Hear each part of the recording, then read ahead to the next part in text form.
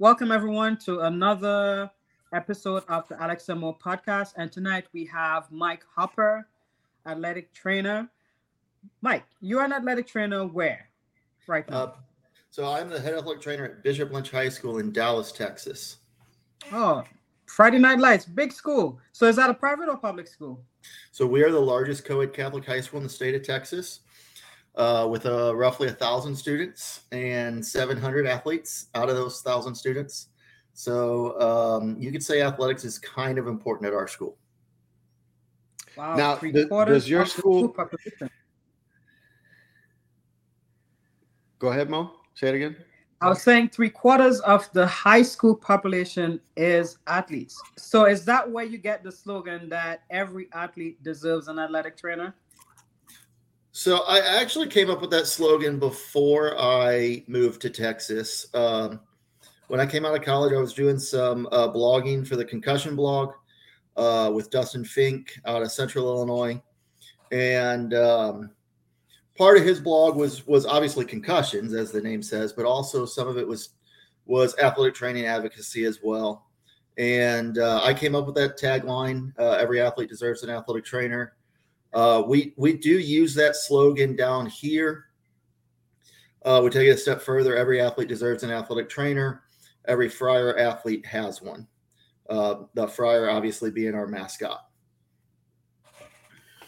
So let's take it back a little bit. I always like to get a little bit of the background of all of our guests to kind of see what it took to get to where you are today. So tell me about, you know, you growing up as a kid. Like, did you have exposure to sports, athletic training, or anything of the sorts? Like, what kind of led you down the path of Mike wants to be an athletic trainer? Yeah. So I was a three-sport varsity athlete in high school. Played baseball, basketball, and football at Waterloo High School in Waterloo, Illinois.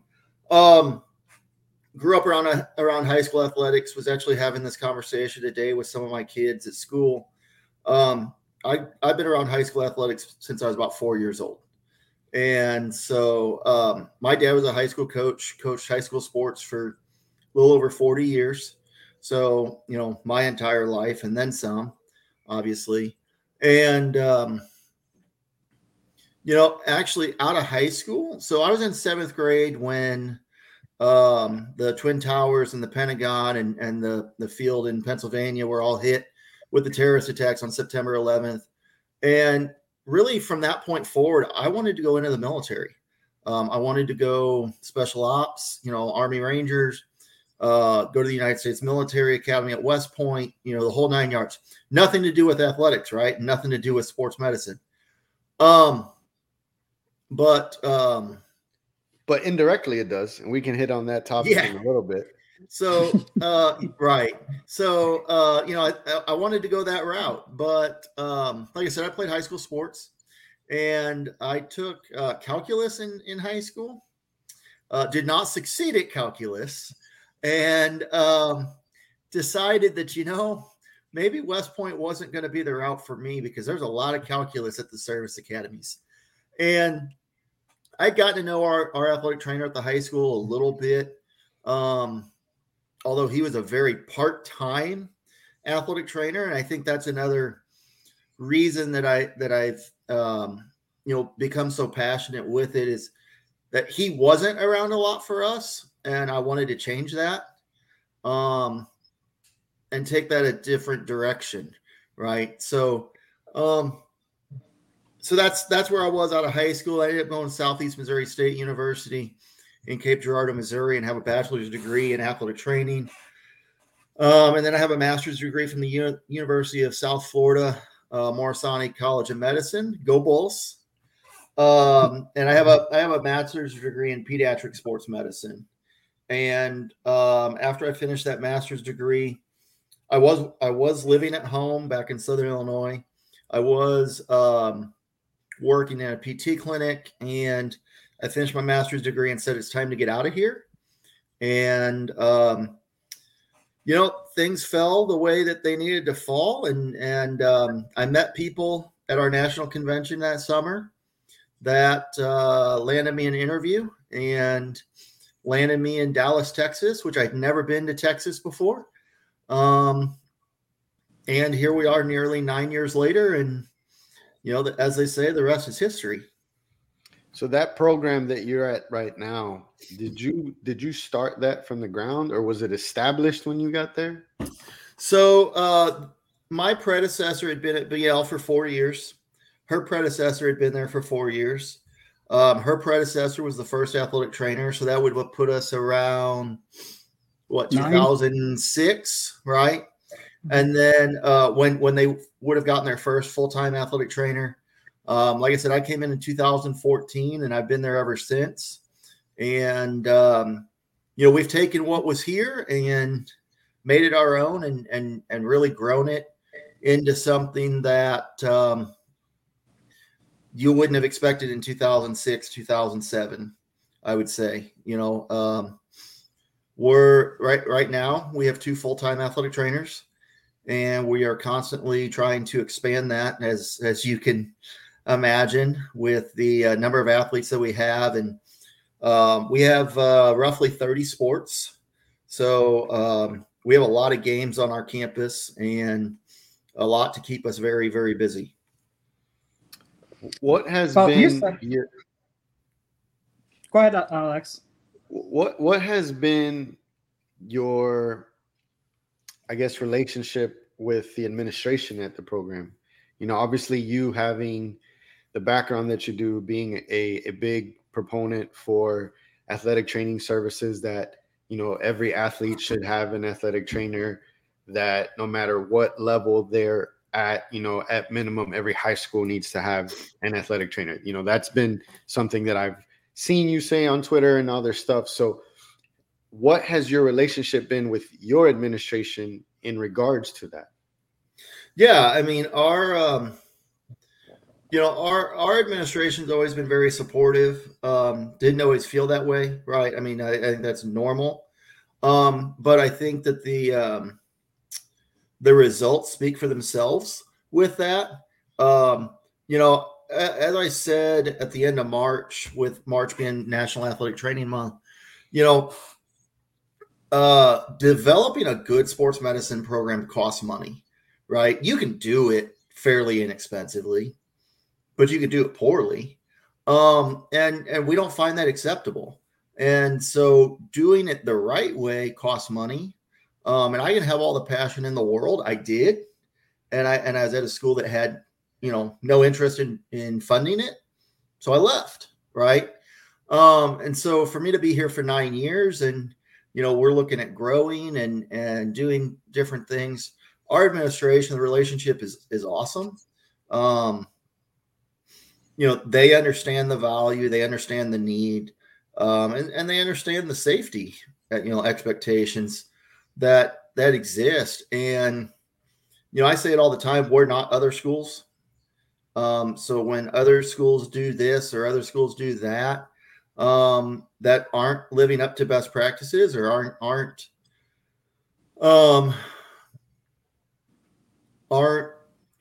providing the highest level of care, that's not acceptable to us, whether that's from the sports medicine staff or whether that's from the athletic administration or from our school administration. We hold ourselves to a high standard, and in order to do so, like I said, you have to fund that and you have to support that. And we have pretty good support in that regard. Does being at a private school, I'm assuming, facilitates that to an extent? I think to an extent. Down here in Texas, a lot of your public schools also have good resources. Right now, high school athletic training is growing. You don't necessarily see that in social media if you read the social media. But the reality is it's growing, and there are schools adding second full-time athletic trainers when they only had one. Schools adding a third full-time athletic trainer when they had two. A lot of your public schools are starting to add athletic trainers at the middle school level. And so, it's no longer just about high school athletics, but what about those 6th, 7th, and 8th graders as well? And like I said, you're starting to see more and more schools who are addressing that. Awesome. Well, you see a lot of parents and even physical therapists complaining now about the increase in youth injuries, and there has been an increased number of discussion on how to reduce or eliminate. I don't think we could totally eliminate it. What's your take as an athletic trainer on the increased number of youth injuries in sports now? I just think that we have started athletics so early. We've started sports specialization so early. And, our strength coach and I have this conversation on a regular basis. We don't spend enough time training for our sport. We spend too much time playing our sport, right? We have kids at the high school level here who, they'll go play 4, 5, 6, 7 games in a weekend, whether it's club volleyball, club basketball, club soccer, whatever it is. But then when we tell them to go to the weight room on Monday or Tuesday or Thursday, well, I'm too tired and I can't do that. Well, we've got to build that strength, right? And we've got to build that. The strength conditioning component is a huge thing that we're missing at a lot of places. That, and even at a place like us, we have 2 full-time strength conditioning coaches, as well as our 2 full-time athletic trainers.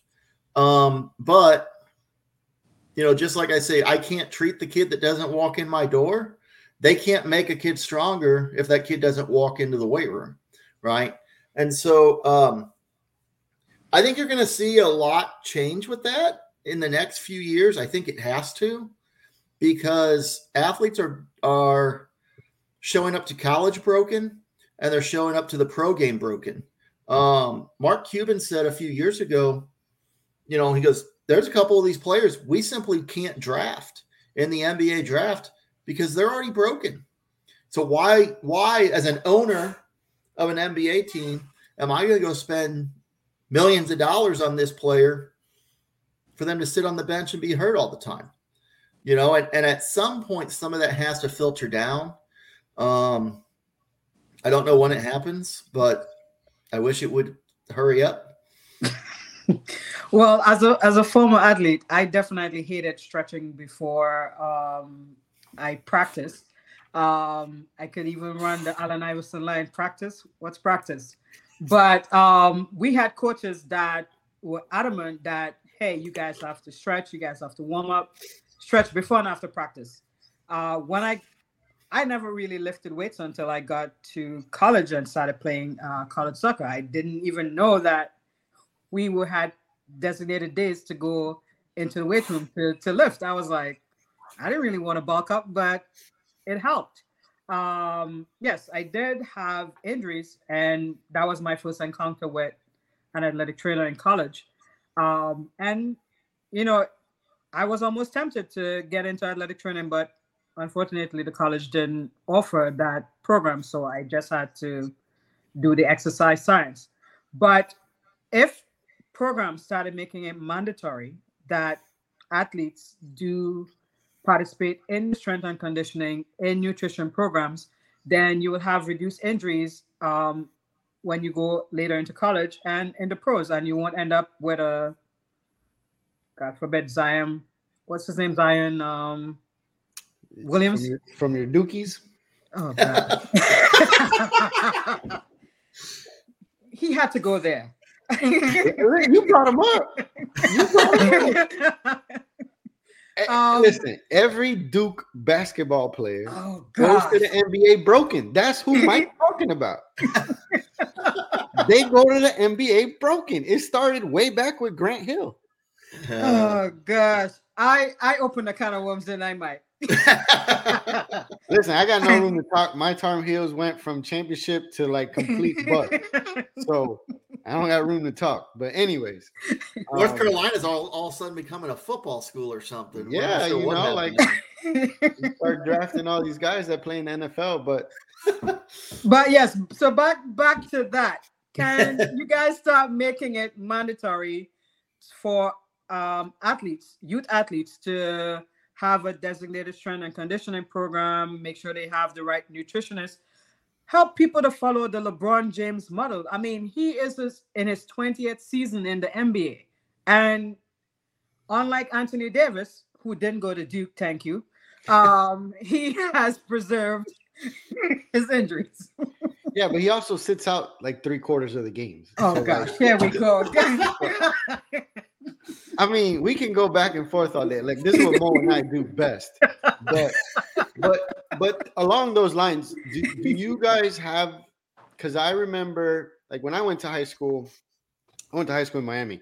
My high school athletic trainer, we had a full-time athletic trainer, and then I think we had like two. Is now the head trainer. I think oversees the whole program at the University of Miami. Vinny Scavo. Yeah.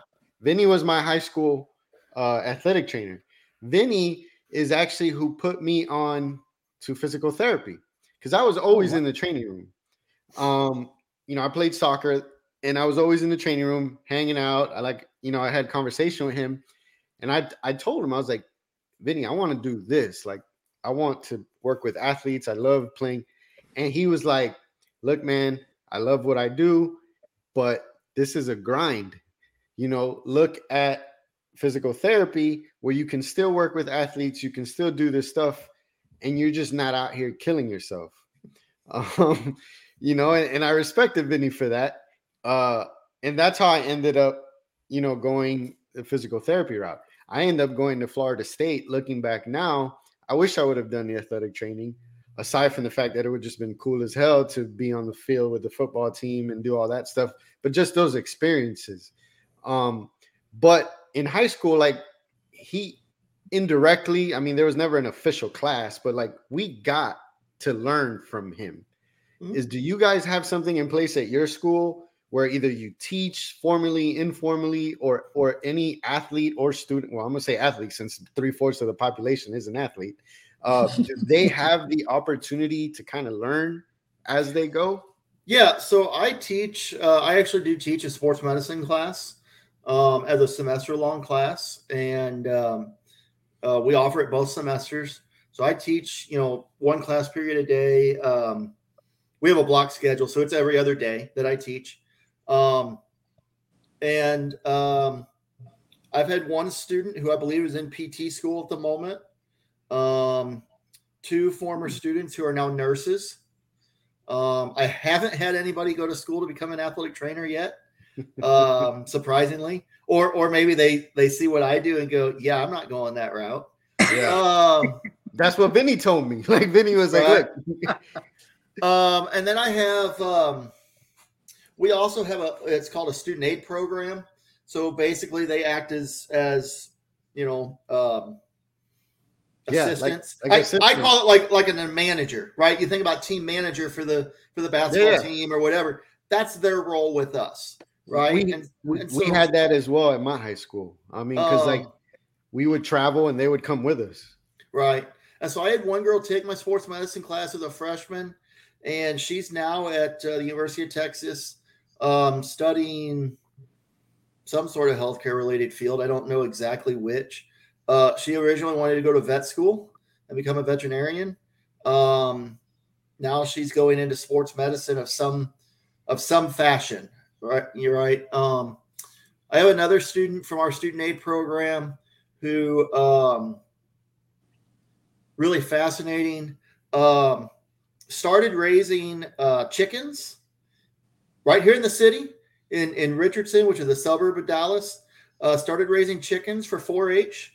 And then moved into raising longhorn cattle. So we're talking big animals, right? In the city? Well, that wasn't in the city. That wasn't in the city. But she started showing those and traveling, throughout the region doing that. And she's now at Oklahoma State studying. She's in their veterinarian program, and she wants to become a veterinarian working with big animals. And it's a fascinating story for us because she couldn't participate in athletics due to some medical issues and whatnot. And so they found 4-H as a way for her to compete, right? Without physically competing.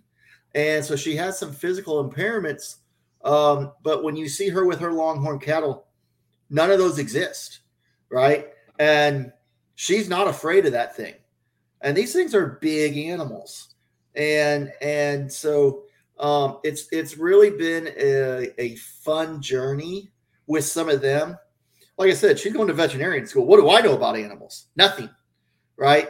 But for her to be able to spend time with us and we had her for 4 years and it was just a growing experience for all of us, But yeah, so we offer these programs for them. Some of the things that we do in our sports medicine class, I introduce them to other healthcare fields. I'm not trying to make them all athletic trainers. So we do a health professions project and I let them choose. A lot of them do physical therapy. Some of them do nursing, things like that. And I've heard a lot of kids say that they want to go to PT school, because they want to help people. And our society, we seem very selfish, but at the end of the day, I think a lot of our society really does truly want to help people in some form or fashion. We just want to help ourselves more sometimes. That's true, but you're planting the seed, Mike. So keep doing that. And the sports chapter of the APTA, it's pretty large, right, Alex? Sports orthopedics. Yeah. I think it's the largest, if I'm not mistaken. So I want to piggyback a bit because you said you worked for a PT clinic, right? I did. How was that experience? Being an athletic trainer working in a PT clinic? So my job was really 3 parts. I ran a fitness center as a part of that job. I helped in physical therapy as a tech, high level skilled tech, right? You got to be careful with that. I know, bro. I know. No. I'm just saying. No, I'm just amazed at the restrictions that the license has, because here it is that you have somebody who has a bachelor's, a master's, is skilled weight handling, sports injuries, and we have to classify them as highly skilled tech. That's just my pet peeve. But again, I might be stepping on some toes here, so I am gonna pull back. And then and then the third component of my job was to do high school outreach and be on the sidelines and in the athletic training room at local high schools. I was at 2 different high schools in that 3.5-year period. So I worked for the clinic for 7 years, all through both my bachelor's and my master's degree. Excuse me. Throughout my bachelor's degree, obviously it was part-time. It was when I was available to work. But then I went full-time. And, I learned a lot in that environment. One of the things I learned was that that's not where I wanted to be the rest of my career. Right. But also, in that job, I had to be a business person and I had to be a salesperson. And at the end of the day, what I was selling wasn't what I wanted to sell. And so I wasn't very good at it. I came down here and I sell student healthcare here, right? I sell athlete safety, and I have a lot of people who are willing to buy that. So guess what? I can do that. But when I was trying to sell fitness memberships and when I was trying to sell PT referrals, I wasn't very good at that. And, that was kind of where I was stuck in that role. But like I said, I enjoyed my time in the clinic. I enjoyed the interaction with the PTs and the PTAs and, working with the patients. We worked with patients of all ages. Basically, I would say we essentially worked with patients from, 4th, 5th grade up until 90-something years old, right? If they could ambulate themselves into the clinic, even using a walker, using crutches, whatever it might be, we were treating them, right? And so I got to experience working with patients of all ages, with all sorts of comorbidities and all sorts of injuries. Obviously, I'm not treating total knees here today, right? I'm treating ACLs and I'm treating other knee injuries, but I'm not treating total joints. But I also enjoy just listening to those patients that were in their 50s and 60s and 70s, So like I said, I didn't want to be there the rest of my career, but I enjoyed being a part of that at the time. I just knew that wasn't for me long term. Well, you knew, you are understanding that you are thriving, but you made a very interesting point, and I think a lot of PTs or people in healthcare generally have a problem selling or marketing what is it that they do. But you said when you moved to Bishop Lynch, you were selling safety and health. But it's the same thing we do in the clinic, or even Alex and I, we do in the homes. We just have to convince people that we are there to help them to be better, or if they want to be better. So it's the same thing. But there was also something else that you said earlier that was very valuable. You attended a conference, and in networking, that gave you the opportunity to end up at Bishop Lynch. How important do you think attending conferences and networking is to upward mobility in your career? Oh, I think it's everything. I attend anywhere between 2 and 4 to 5 conferences a year. At the state, regional, or national level. Because I think it's just that important that we show up, from a networking perspective with other professionals, but also with our vendors. I can't tell you the amount of stuff that we've been able to get from vendors at a discount, or, sometimes, hey, we want you to try this, so we're sending it to you. Right. And that all comes out of that networking and obviously out of social media. There's been a handful of products that we've been given and given the go destroy this thing, go try this and tell us what you think about it on social media. And that's all we're asking you to do. Right.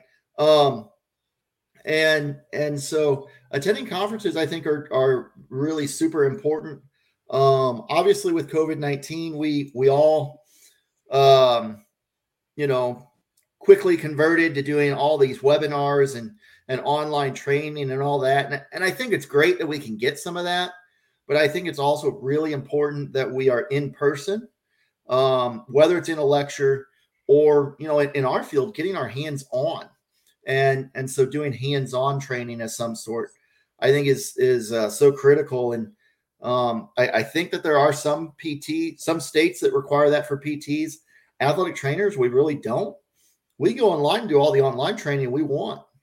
And I think that's a mistake personally.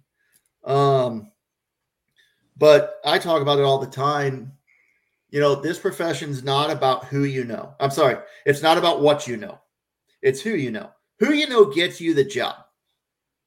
What you know allows you to keep the job.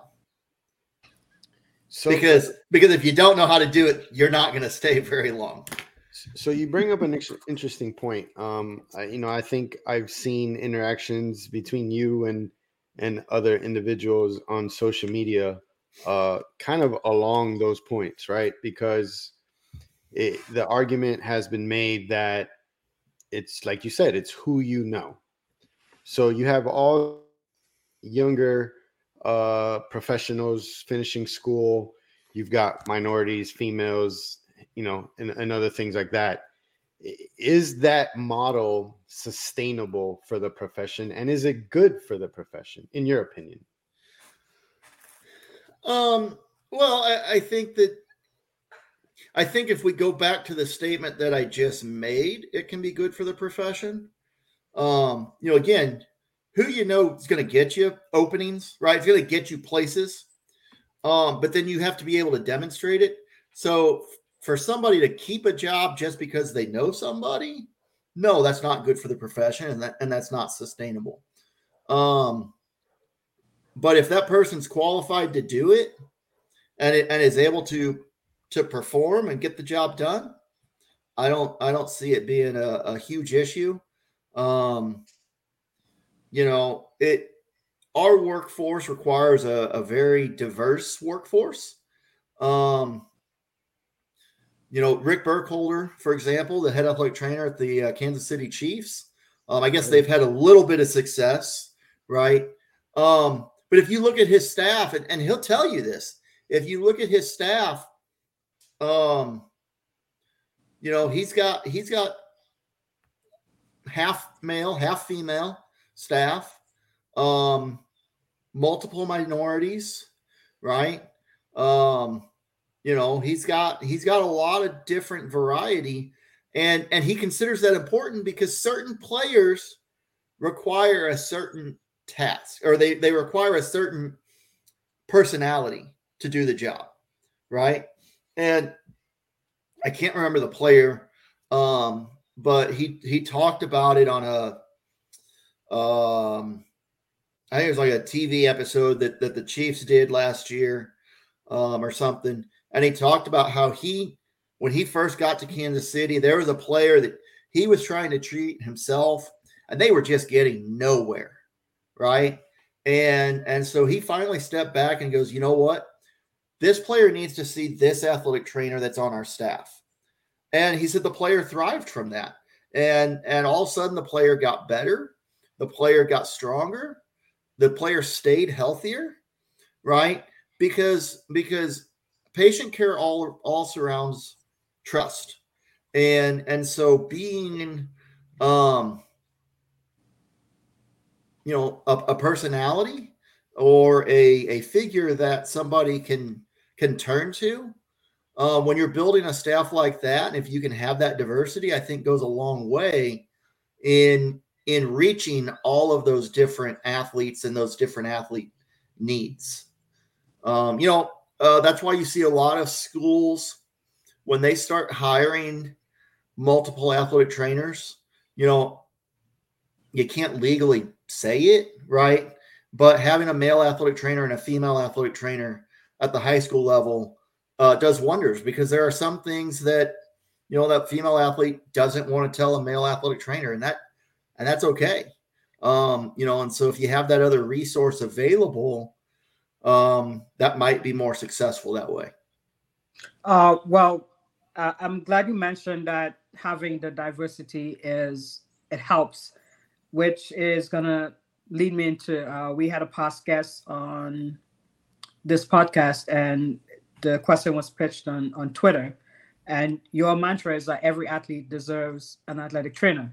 So even athletes that are identified as LGBTQIA plus, including transgender athletes, they do deserve an athletic trainer. So that's the stance that Alex and I take, and we believe you have stated that that's your take as well too.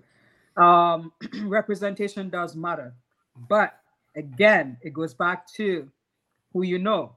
So if the person that's in charge of hiring doesn't know somebody like Alex, who is Hispanic, or somebody like me, who is Black and female and also gay, how are we gonna be in a position to get that job, even though we might be skilled to keep the job? Yeah, no, and I think that I think that's obviously a dilemma that the profession faces, and not just athletic training, but in general, but I think that's where that networking comes into play as well. Is that going out and meeting people is, I try not to judge anybody. I want to talk to you, right? And at a conference, I want to know who you are. I might form an opinion later on for one reason or another. Let's be realistic. We all do that. But it's it all comes down to networking. And I think, getting out and connecting with people in a variety of ways, and it's fascinating to me. And I don't know why it is necessarily. I learn new things about people all the time that sometimes catch me by surprise. Right. And I don't know if I'm missing something, right? Or if it's just, I never saw that because whatever reason, right? So I think I'm always learning who new people are and figuring things out that catch me by surprise sometimes for a lot of different reasons. Yeah, I mean, yes, you made a good networking is point. Yeah, you made a good point earlier about, the diversity and specifically the Chiefs.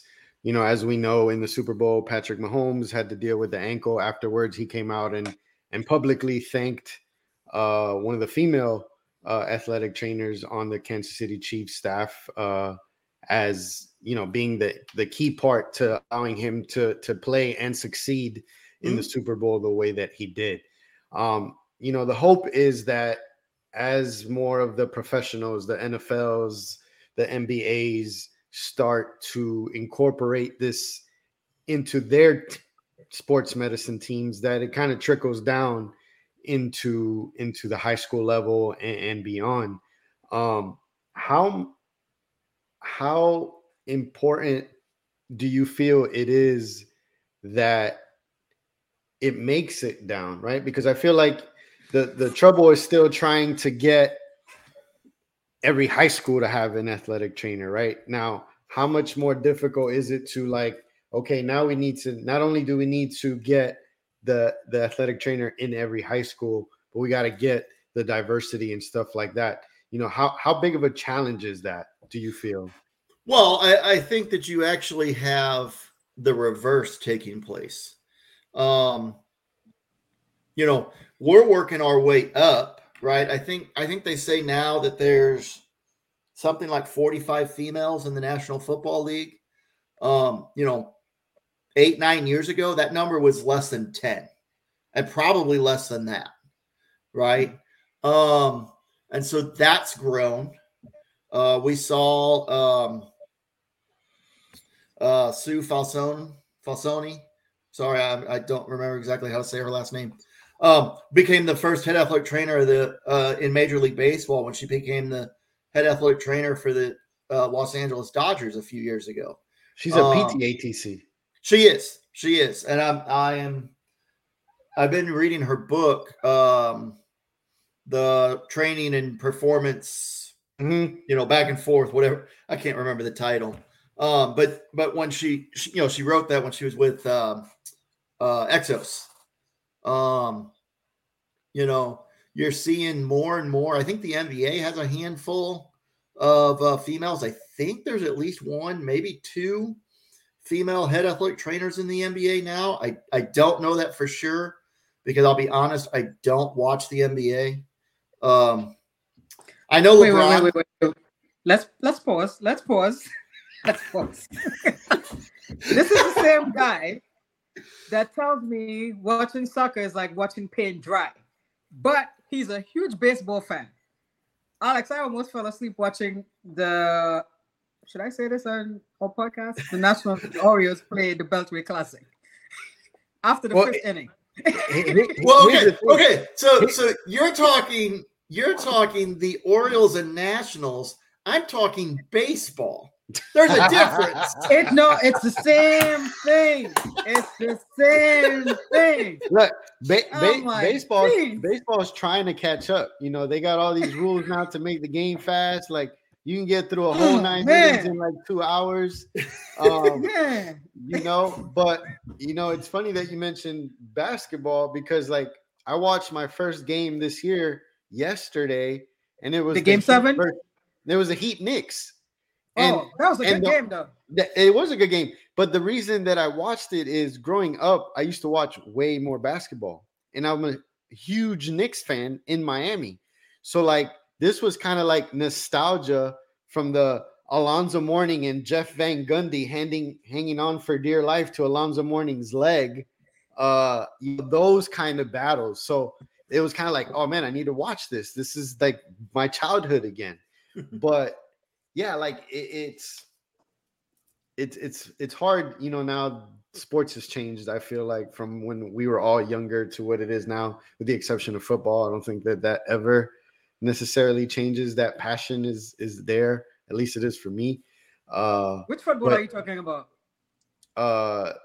American football, because like football, soccer, that's still on the. Everybody wants to talk about world champions, right? But the game is played in the United States. You get the World Cup. You played teams from all over the world, but world champions, no. You played the U.S. champions. Maybe you can say North American champions because Canada's involved. Yeah, but you're still excluding Mexico, so be careful there.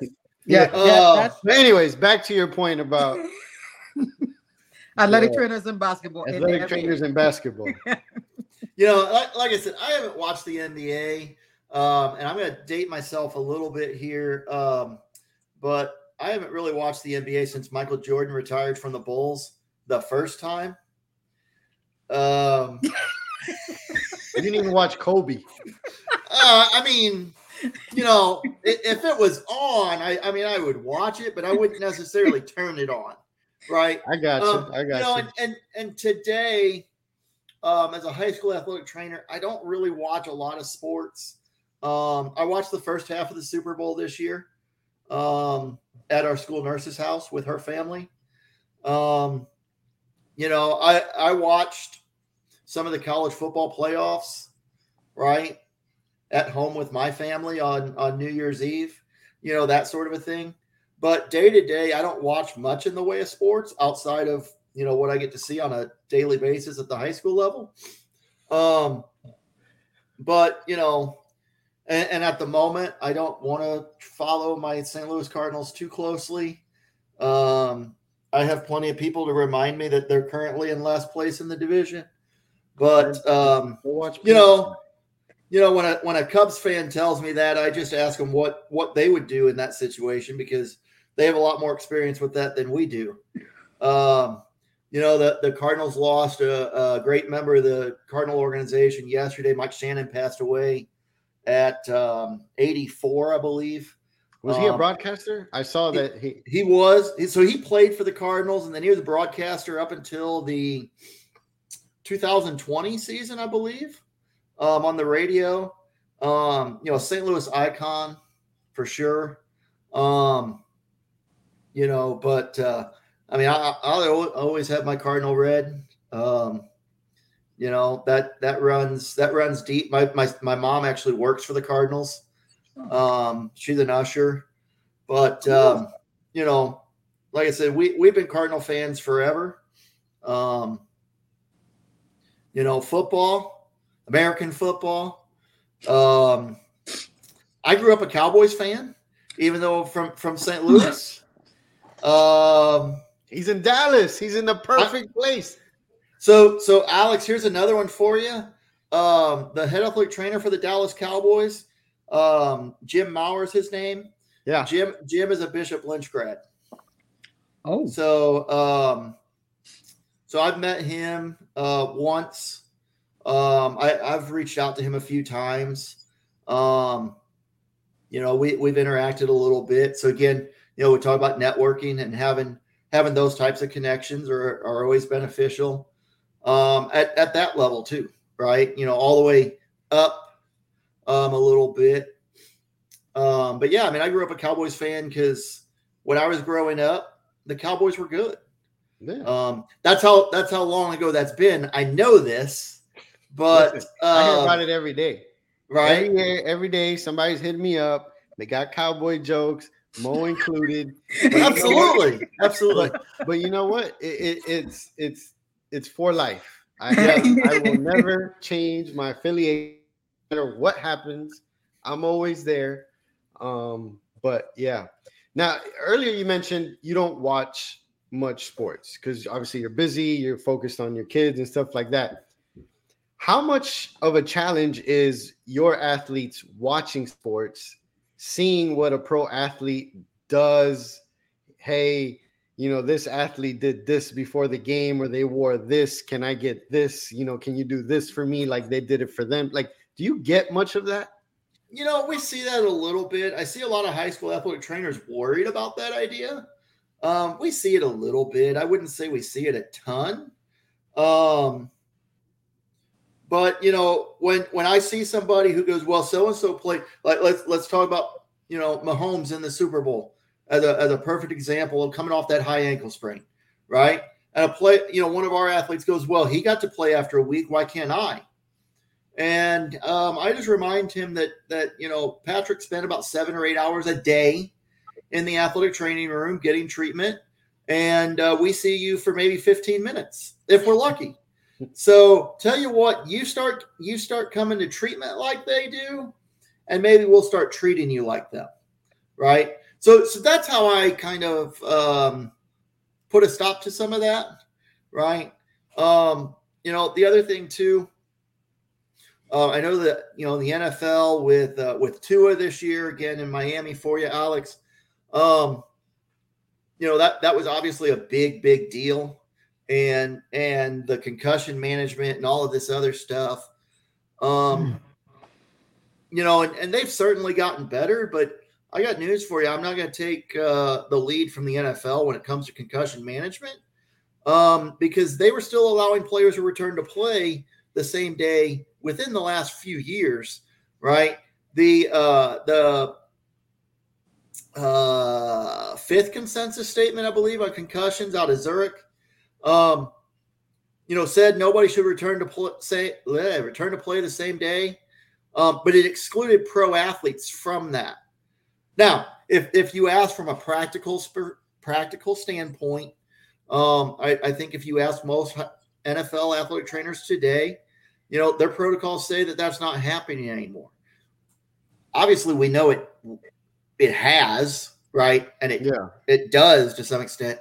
And I'm not here to Monday morning quarterback any of the athletic trainers, and I think that's really important that we don't do so, right? I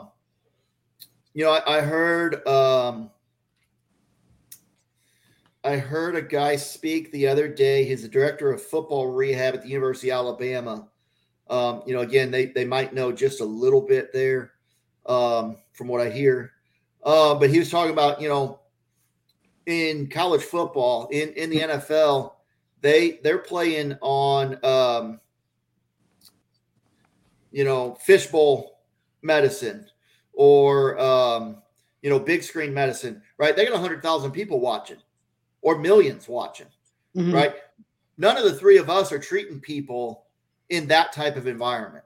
And so I think it's important that we be careful on judging them as well, unless we're prepared to live stream and upload our patient evals and our patient care onto YouTube for everybody in the world to watch as well.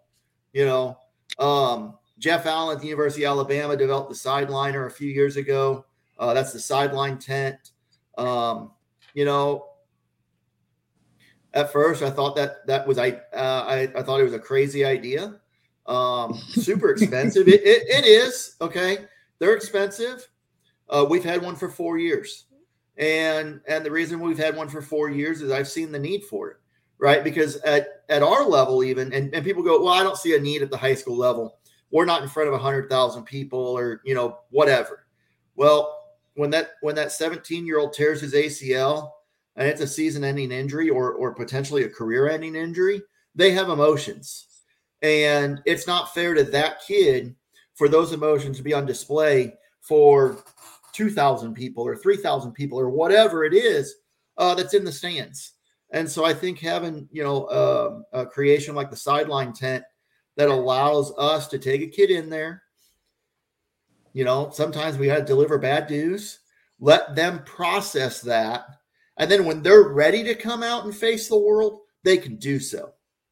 But I think that one of those reasons that came out was to eliminate that concept of the fishbowl medicine, and Jeff Allen says it, you go to the doctor's office, doctor doesn't evaluate you in the waiting room. You go into a private exam space. So why are our high school, college, and professional athletes being treated and evaluated in front of cameras, in front of, again, 100,000 people or millions of people on TV? And so, that's the way we look at it. And like I said, I think we got about $7,000 invested in this tent by now, with all the different accessories and different things for it. And I think it's worth every penny of it, honestly, for that reason. I think so too. Great invention. But you guys are professional, athletic trainers who work for professional teams. I believe are in a tough spot because not only are they being subjected to the opinions of the athlete because their deals depend on them going back out to play or not. Also the owners and also the fan base, because we know how petty it can get. So I think some of them are pressured into making decisions that sometimes compromises their ethical beliefs. So that's just my take, but I don't know. I'm not an athletic trainer. Now, going from one end, in the NFL with the concussions, we had another big incident that I think put a huge spotlight on athletic trainers and the sports medicine team as a whole, with the Damar Hamlin situation in Cincinnati. Absolutely. Now afterwards, thank God he's doing well. He's announced he's going to play again, and he's been cleared to do so. But, it's become very evident that those first seconds to minutes on the field seems like what saved his life and what has allowed him to be where he is today. What are your thoughts on that, just in general, from being an athletic trainer? You see that, and then how do you or can you implement some of that in your day-to-day with your athletes? And what are some things that maybe some athletic trainers who are watching us today, who are getting started at a high school or wherever they may be practicing, what are some steps they can do to try to be in a position to have that kind of an impact? I can tell you right now that my kids, my oldest is 7, my youngest will be 4. So we're quite a bit away from school sports stuff, but they're going to be starting private school. And one of the things that I've already been looking at is they don't have, to my knowledge, and I haven't asked the appropriate people just yet, but they don't have athletic trainers, but they have, they have athletics, but they don't have athletic trainers, so even me as a PT, yes, I did my sports residency. No, I'm not an athletic trainer, because my wife was like, well, why don't you go do it? I'm like, well, it's not that easy. I could go on there and on a very, very basic level, but I can't do what you do, right? But they don't have those things. So by the time he starts getting to that level, what do we need to have in place? What does that look like? Yeah. So, the Corey Stringer Institute and the University of Connecticut has done an extensive research on sudden death in athletics. Doug Casa, who's the CEO there, will straight up tell you that there's 4 causes of death in athletics that account for over 90% of all catastrophic death. Okay. Sudden cardiac arrest is number 1 by a lot. Okay. So that's that commotio cordis, like Damar Hamlin suffered, but that's also your hypertrophic cardiomyopathy. That's your long QT syndrome. There's several different things that lead to sudden cardiac arrest. So that's number 1. Number 2 is brain and neck trauma. Number 3 is exertional heat stroke, and number 4 is exertional sickling. And with all 4 of these cases, now brain and spine trauma, I find we can treat it, we can do certain things, but I think the unfortunate reality is that by the time we get there, that stone's already been cast, right? That player's either going to live or they're going to die. And there are certain things we can do, but it's really hard to do it. But if you look at the other 3,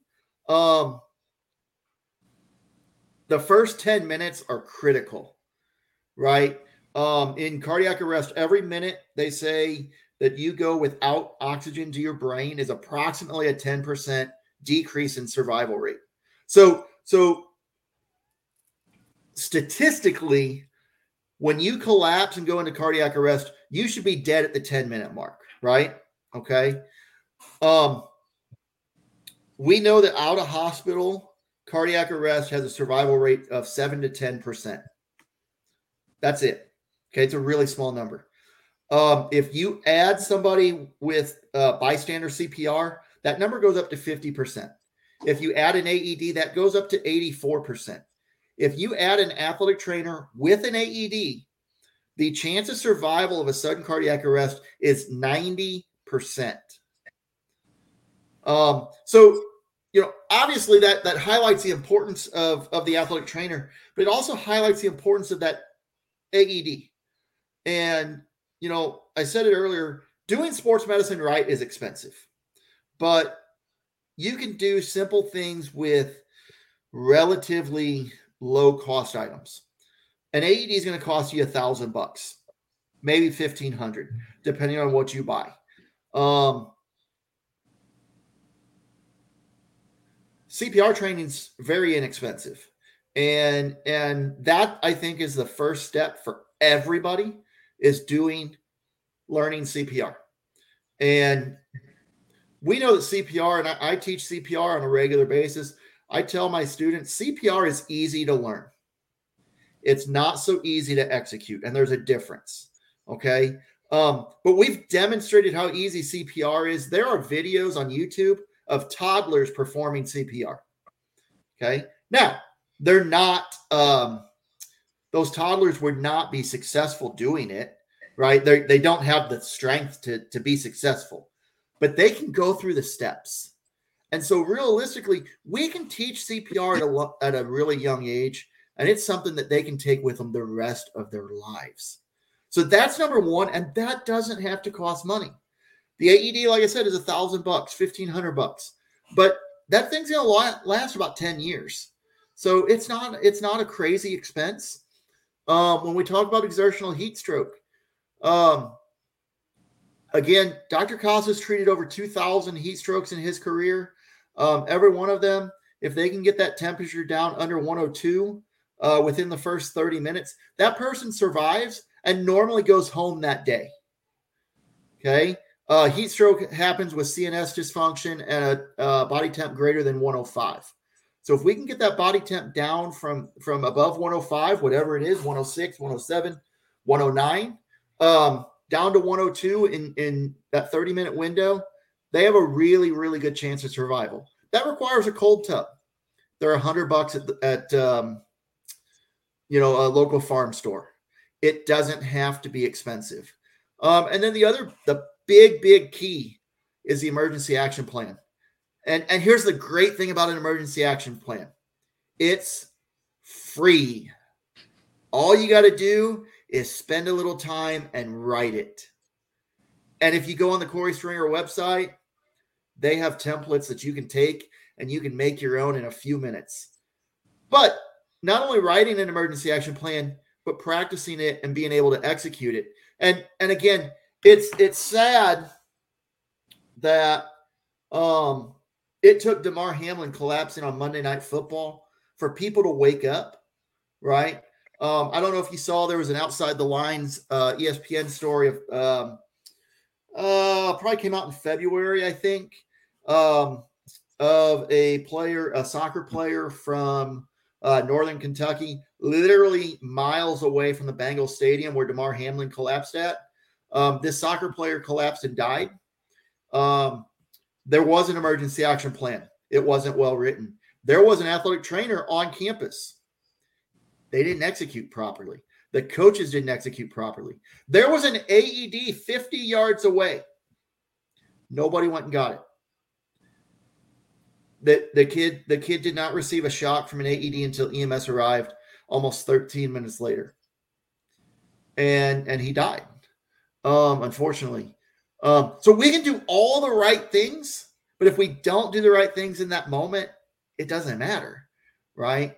But I would love to be able to say that every youth sporting event, every club sporting event, every high school event has an athletic trainer. We know that's not feasible, but having an AED available should be feasible, and having basic life-saving skills.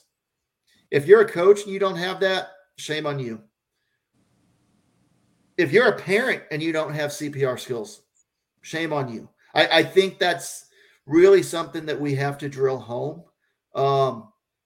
Again, I'd like to say that every school needs to have an athletic trainer or more, right? Or more.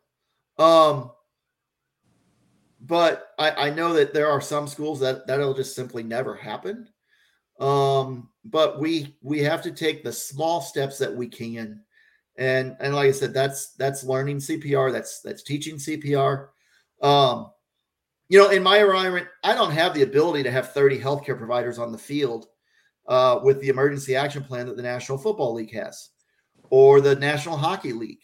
The two of those leagues have two of the strongest policies as it relates to emergency action plans out of all athletics. And we'll talk about Mo's soccer for a second, who has some of the worst emergency action plans. If you ever watch any of it, they did have that soccer player, 2 years ago that collapsed on the field? Christian something. I don't remember his last name. He plays for Manchester United now. He's from Denmark. And again, they did everything right there, and he survived, right? But you see lots of videos. If you go on YouTube and you see the stretcher fails and all this other stuff, from soccer, it just blows my mind sometimes. Or in soccer, we talk about the magic spray. I had a guidance counselor asking me about the magic spray again today. He just thinks it's the most hilarious thing ever, right? So, you have all that. Like I said, we don't have those resources to have what the NFL has, but we have resources to do some pretty amazing things. We did have a cardiac arrest on our campus 6 years ago, I said before that happened that if someone was going to have a cardiac arrest outside of a hospital, that our campus was the place for that to happen. And we proved that day. Okay. There was a nurse came running down, a nurse and a nursing student. They started CPR in under a minute. I got there right after they did. We got an AED, had it applied in under 2 minutes. Our goal is to have that AED on and running in about 2 to 2.5 minutes. Really within 3, you're in pretty good shape, ideally. He was conscious at 6 minutes, and EMS showed up around the 8-minute mark. And he survived and has moved on with his life, right? So I said that, we have resources that make our campus safe. We don't have NFL resources, but we're going to have every resource that we possibly can at our level. And whether that's from that emergency equipment, personnel with, we don't put an athletic trainer on campus for a game. We put an athletic trainer on site. And that's, not everybody has that luxury. But Damar Hamlin, again, shows why that's so important, because that athletic trainer started CPR within 25 seconds and knew that there was a problem within 10, right? Well, if I got to come from the other side of campus, I'm losing valuable time. We have a physician on site for football games. We have EMS on site for varsity football games. We have a great relationship with the Dallas Fire Department, which is our 911 provider. And we have a great relationship with our school nurse. That's also important. But we also have a relationship with physical therapists. And like I said, I used to work for PT Clinic and hated it. I hated that model, the way it functioned. I have a relationship with PTs now, and I love it. Right, because I can I can send a kid to physical therapy that I think needs to go to physical therapy. Whereas when I was hired by the physical therapy company, I was expected to send patients. Everybody's going to physical therapy, right? Okay. And we've got a dad who is a physical therapist, and he's at our stuff all the time, and he's always willing to help. But like you said, Alex, he also knows that there are some things he simply can't do. And he's good with that, right? So he's here to help when we need it, and he's here to stay out of the way when we don't. And that's kind of the way he tells it to us too. I tell people all the time, do I need a doctor on Friday night? No. I mean, I can do my job, right? I do it every day. Do I need EMS on site every day? No. On a Friday night? No. I mean, again, I can do my job. I've worked without it before. But having those people there, having the doctor there, having EMS there, it makes us better as a team. And it allows us to provide a higher level of medical care that, like I said, that our athletes deserve. Our athletes aren't pro athletes. Some of them might go on to become pro athletes. Some of them will go on to college athletics. Some of them, they'll see better healthcare at our high school than they will at the college level, unfortunately. And that's the reality. And so, I don't get into this, well, the pro athlete got that care, but you're just a high school athlete. No, if that's something that's going to help them and that's something I can do, then we want to do it. Mm-hmm. Now, again, that's within reason, within resources, obviously, but forget about what level we're at and let's just take care of our kids the best way we can. I agree. Definitely agree. Mike, really, really appreciate your time, bud. It's been awesome. Got to, have some good laughs, good information. And obviously, like you said, let's treat every athlete like they are a professional athlete because they deserve that standard of care. And if we can provide it, then we really should be doing it. Mm-hmm. So thank you very much. Really appreciate your time. Really appreciate you coming on the show with us. Good luck with spring football and all that as you get into summer and the fall, man. I know you're a busy man, so thank you again. As always, to all our followers, like, share, favorite, retweet on, subscribe on YouTube, and thank you very much. Everybody have a wonderful evening. Thank you very much. Thanks for having me. Thank you. Thanks, Mike.